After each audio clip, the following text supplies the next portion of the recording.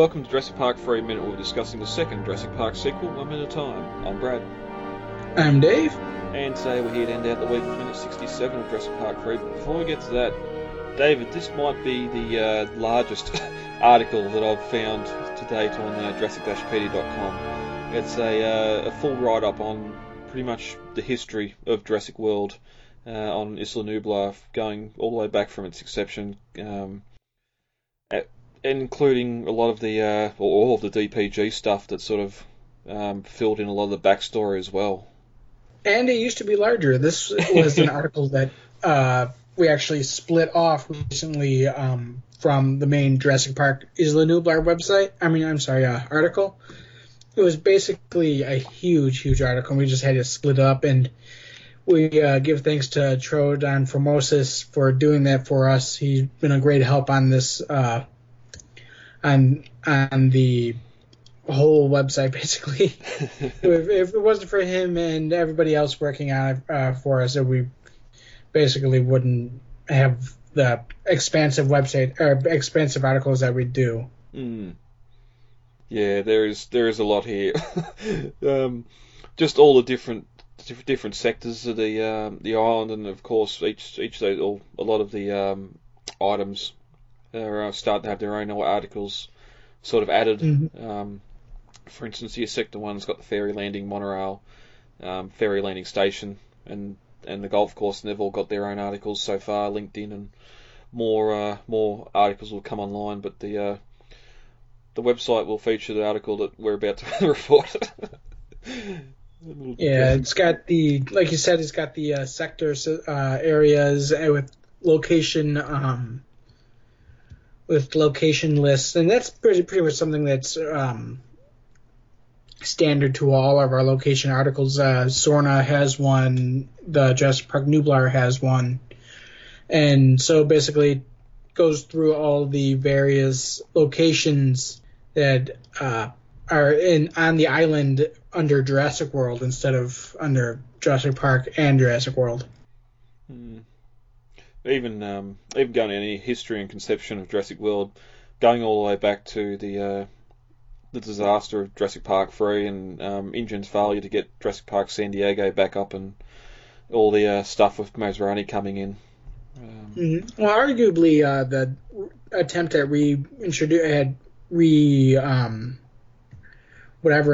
you call that Jurassic Park: The Lost World little trip was to bring back Jurassic Park as Jurassic Park San Diego. That was basically the first iteration of Jurassic World. It was the first attempt to get the park back on its feet, and as we saw in the second movie, a failure. Yep. It's still scrolling down. There's a lot of information here.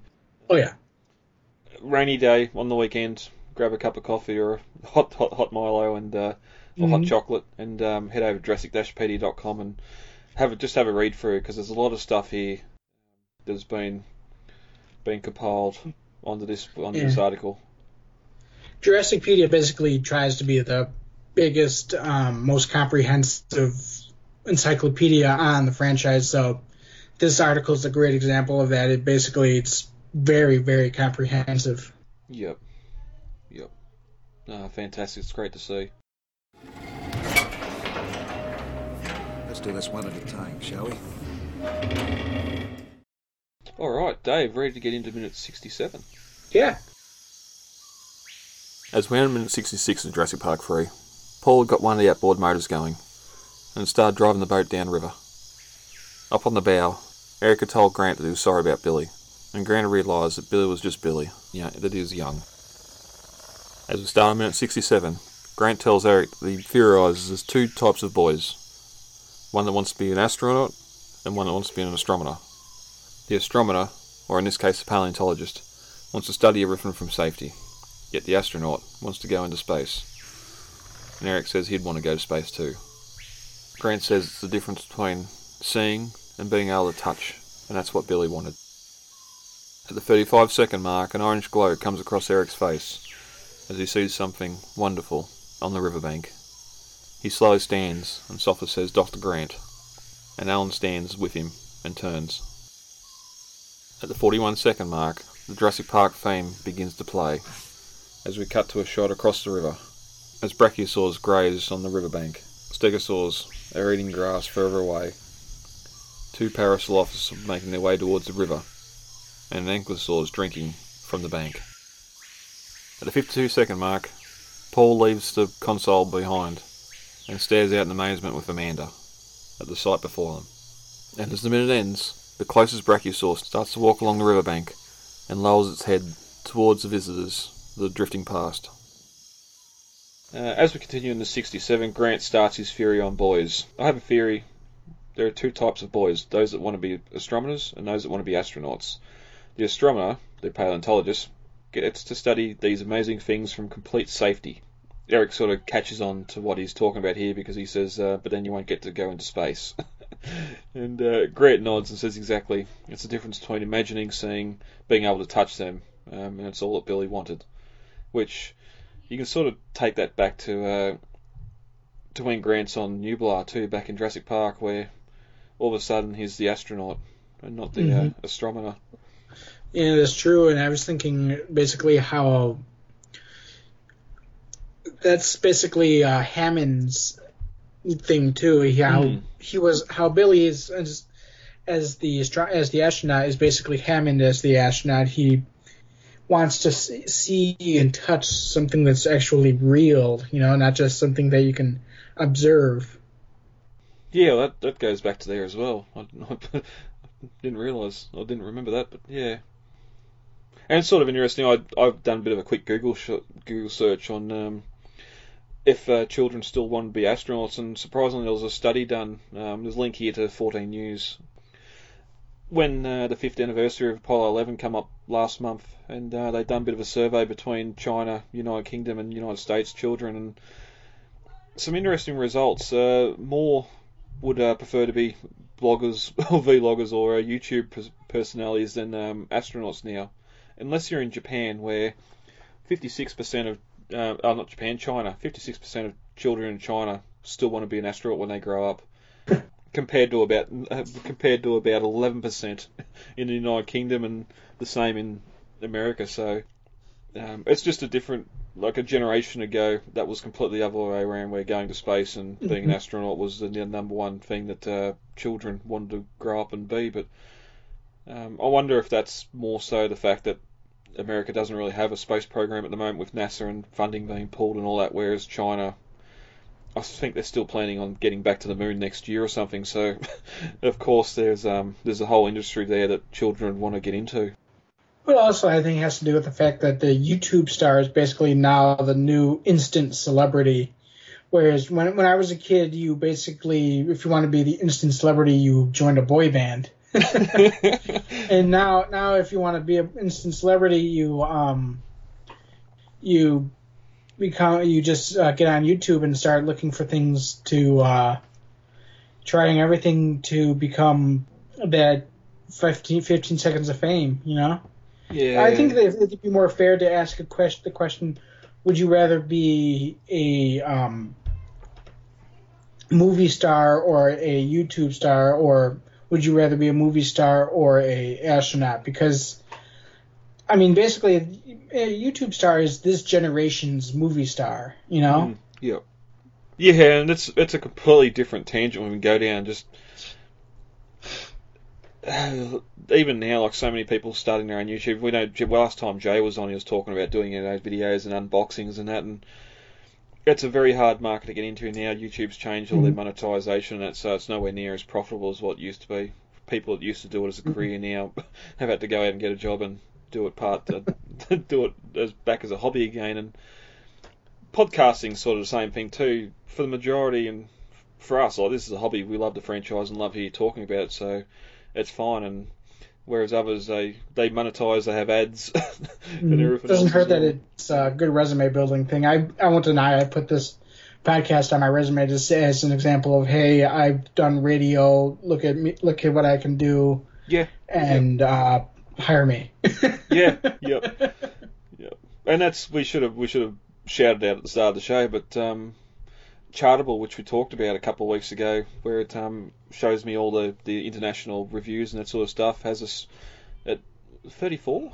I can't remember now. Has 39. You oh, told top me. 40. Yeah. At number 39 in the US for film reviews, which is amazing. Thank you to all the US listeners that have made that possible. Now that Mhm. Top 40 is a very, very impressive listing. I mean, that's basically, or I mean, that would basically be on the radio if they still did podcasts on the radio. You know? insert Casey Kasem's top 40. Here we go with another movie. Oh, I can't do it for the life of me, so I'm not going to keep on doing it. But yeah, that's just coming from their website now. It might not be accurate. I don't know, but looking at the Podbean downloads, we're definitely the US is our biggest listener. So, and there's people everywhere: Germany, Norway, Japan. Hello, everyone. It's a conversation I'd love to have. We know watching these films, we know what Sam Neill sounds like. We know what Roland Turnbow, when he's doing that fantastic introduction in The Lost World, it's just made so much better by Pete Postlethwaite, the actor, speaking in some of these countries where English isn't the first language and the films are dubbed at the cinema. It just sort of blows my mind that you're not hearing Sam Neill as Grant, or you're not hearing these actors in their own voice. You're hearing someone else speak for them in the language of the country the movie's being released in. It's amazing. Well, it's the same thing when you do like a lot of Godzilla movies are dubbed or subbed, and that's a big argument in the Godzilla fandom. Do you prefer subtitles or do you prefer a dub? Yeah. And personally, I would prefer subtitles because you get a more accurate sense of what they're saying than when they try to dub it into English, and they just basically, a lot of times, they just change the sentence entirely. Mm-hmm. Yeah, no, that's a good point. Looking at it that other way, I used to watch Dragon Ball Z as a teenager and still watch some episodes every now and then, and same thing there. Like, you're hearing the voice of the actors, and that's all been dubbed for the Western release. So I can definitely see your point there. But I think that's a big enough tangent for all that. There's not a lot happening this minute, so we did need to pad it out a little bit. But back on the boat, suddenly we get a production light shine into Eric's face, and the score starts to change as Eric sees something wonderful up ahead. And I say production light or stage light because behind Grant you can see the foliage is still dark, so I'm not quite sure where this sunlight's coming from. But he slowly stands and says, "Dr. Grant," and then we cut back to a shot from the other side of the riverbank, seemingly, and the boat sort of comes out from behind a cluster of trees, which are in the open, so there should have been light on them before, but as the boat drifts downstream, we can see several animals grazing up on the grassy plain.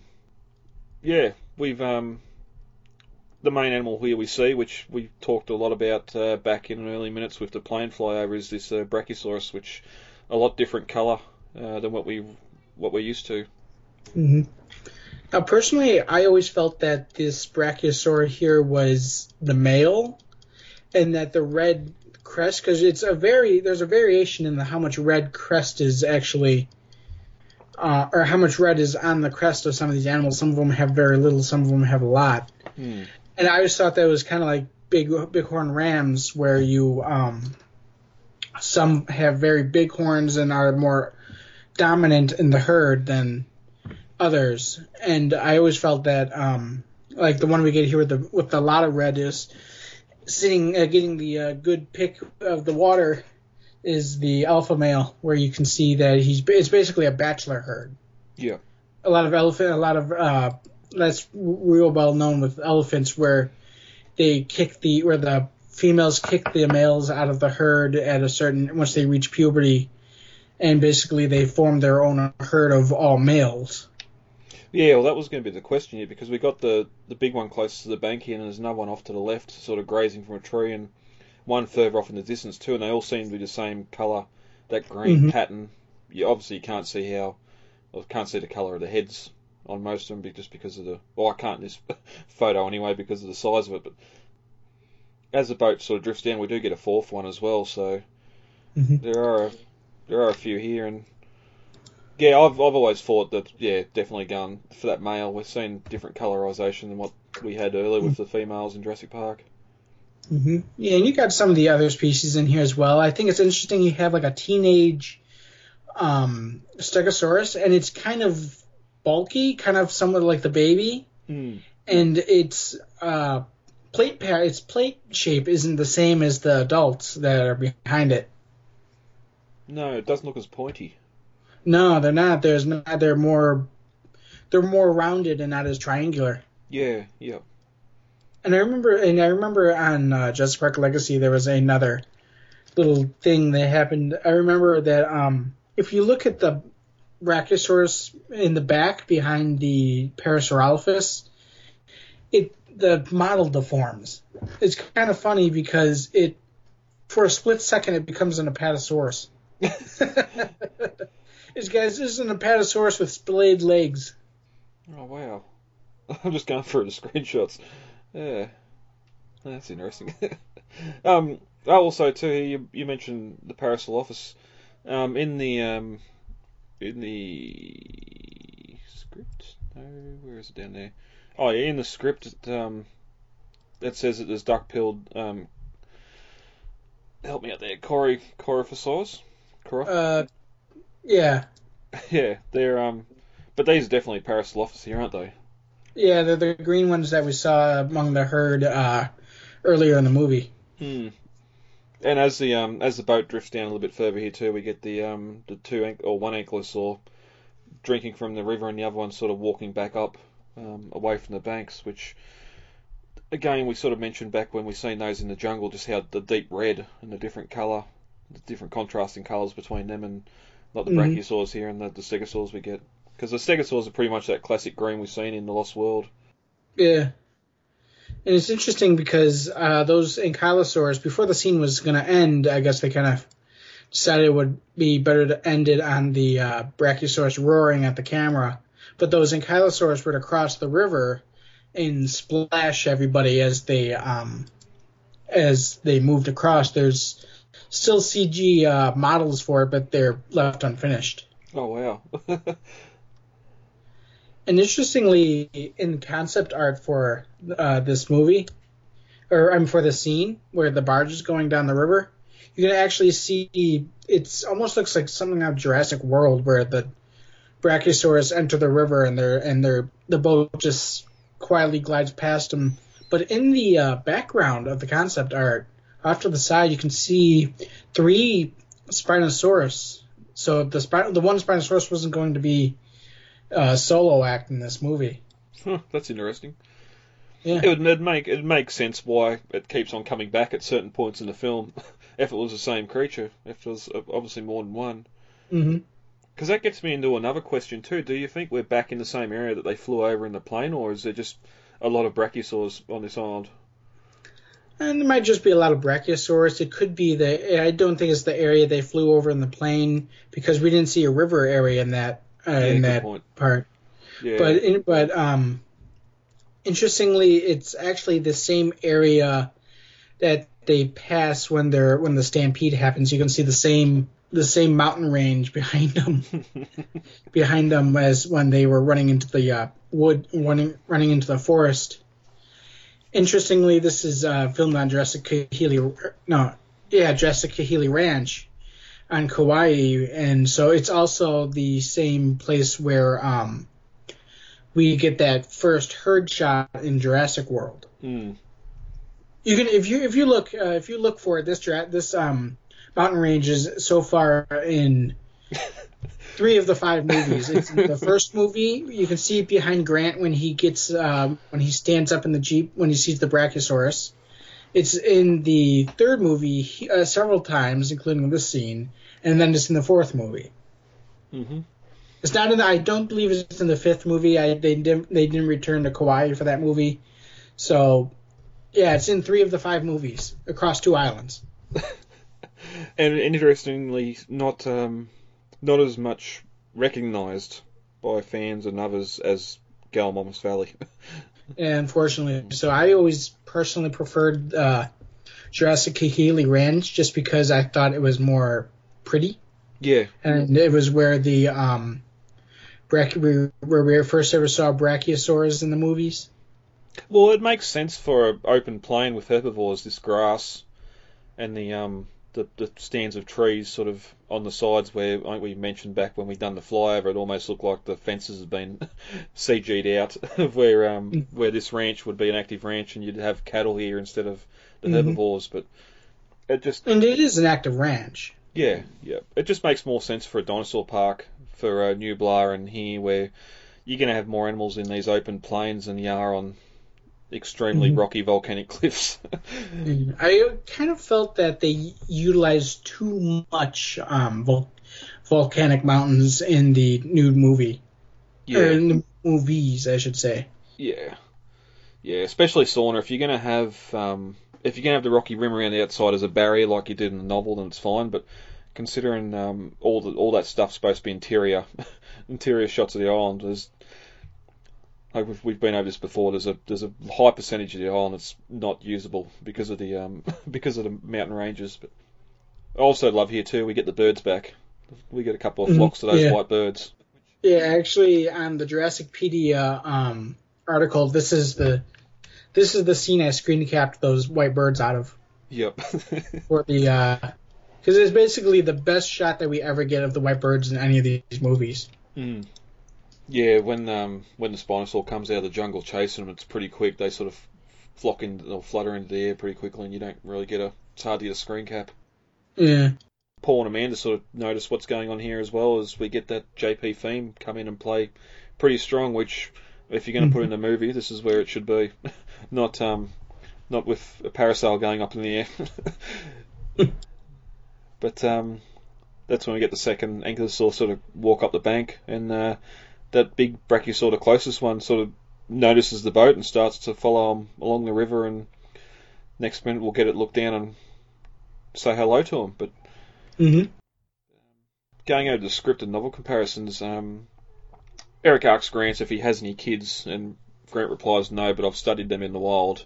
And Eric looks over not knowing what that means, which, do we think that's Jurassic Park or Ellie's child?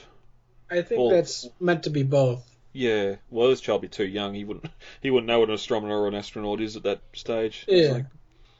But when Grant says there's two types of boys, as he does in the film, before he starts the second part, Eric responds that I want to be the astronaut.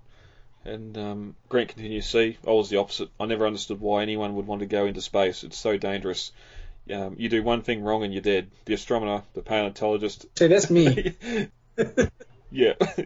Yeah, I'm quite happy sitting here watching Gravity from my TV and not being up there. Well, another thing is I do not care for roller coasters whatsoever. No. And you basically have to be a big roller coaster fan to get to go into space. I do not have the stomach for any of that at all. No. Grant continues, the astronomer or the paleontologist get to study these amazing things from the place of complete safety. And truthfully, everything you need to learn, you can learn it from the ground, which just adds a little bit more to what Grant's saying there. And that's when Eric says, but you'd never go into space, and Grant gets replies as we do in the film, but as the barge begins to round a bend and Eric sees something amazing ahead, Grant continues, I can't blame people who made this island, but I can blame the people who want to see it. No, sorry. I can blame the people who made this island, but I can't blame the people who want to see it, which sort of goes back to that whole lecture at the start of the film where everyone's saying, we just want to go and see it, to study it. That's when Paul sees what's coming up ahead and motions for Amanda to take a look.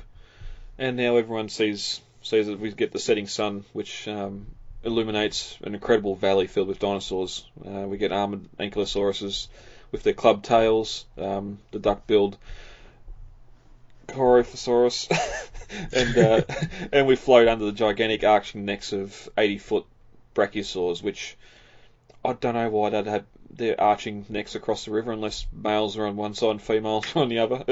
It seems a little bit. They were eating the trees that are on the other side, that are on the other side of the river. You know? Yeah. It sounds a lot Land Before Time to me. Sort of one of those things, and I don't know how they would have been able to do that of having a valley, especially when you're in a boat at the base of a valley, unless you could see up sort of one wall of the valley with the fields extending off. But with the mist from the river and the play of light, they're witnessing a kind of primeval Eden, which, interesting here, we've still got the mist sort of coming up lightly from the river as well, which, if it's getting later in the day, then that afternoon mist would be starting to come in. And then Grant sort of continues, how's a boy supposed to resist this? Which just, of course, seeing this, no one's going to want to be the astronomer. They're going to be the astronaut and want to see it themselves. Which I'd want to see it myself. Yeah. I thought it was just a good little thing for Grant to add.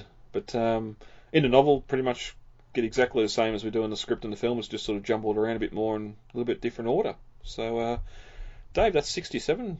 We're done for the week. Yeah. If you want to get a hold of us, you can email us at lostworldminute.com. The main website is jurassicminutes.wordpress.com, and you can find the Lost World Minutes and Jurassic Minutes over on Facebook with the pages there. David, where are you on Twitter and Instagram? Twitter, we are at Jurassic Minute. Instagram is the Jurassic Minutes Podcast. Some of the worst things imaginable have been done with the best intentions. This is how you make dinosaurs? No. This is how you play God. If we split up, I'm going with you guys.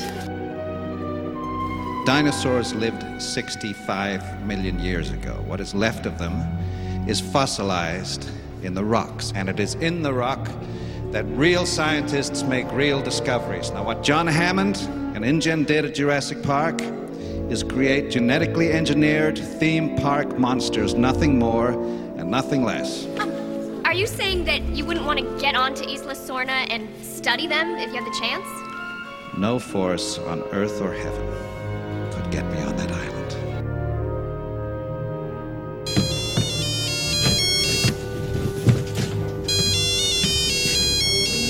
Udesky. Hello? Charlie! Charlie! Hello? Charlie, take the phone to Mommy now! It's the dinosaur man! Okay.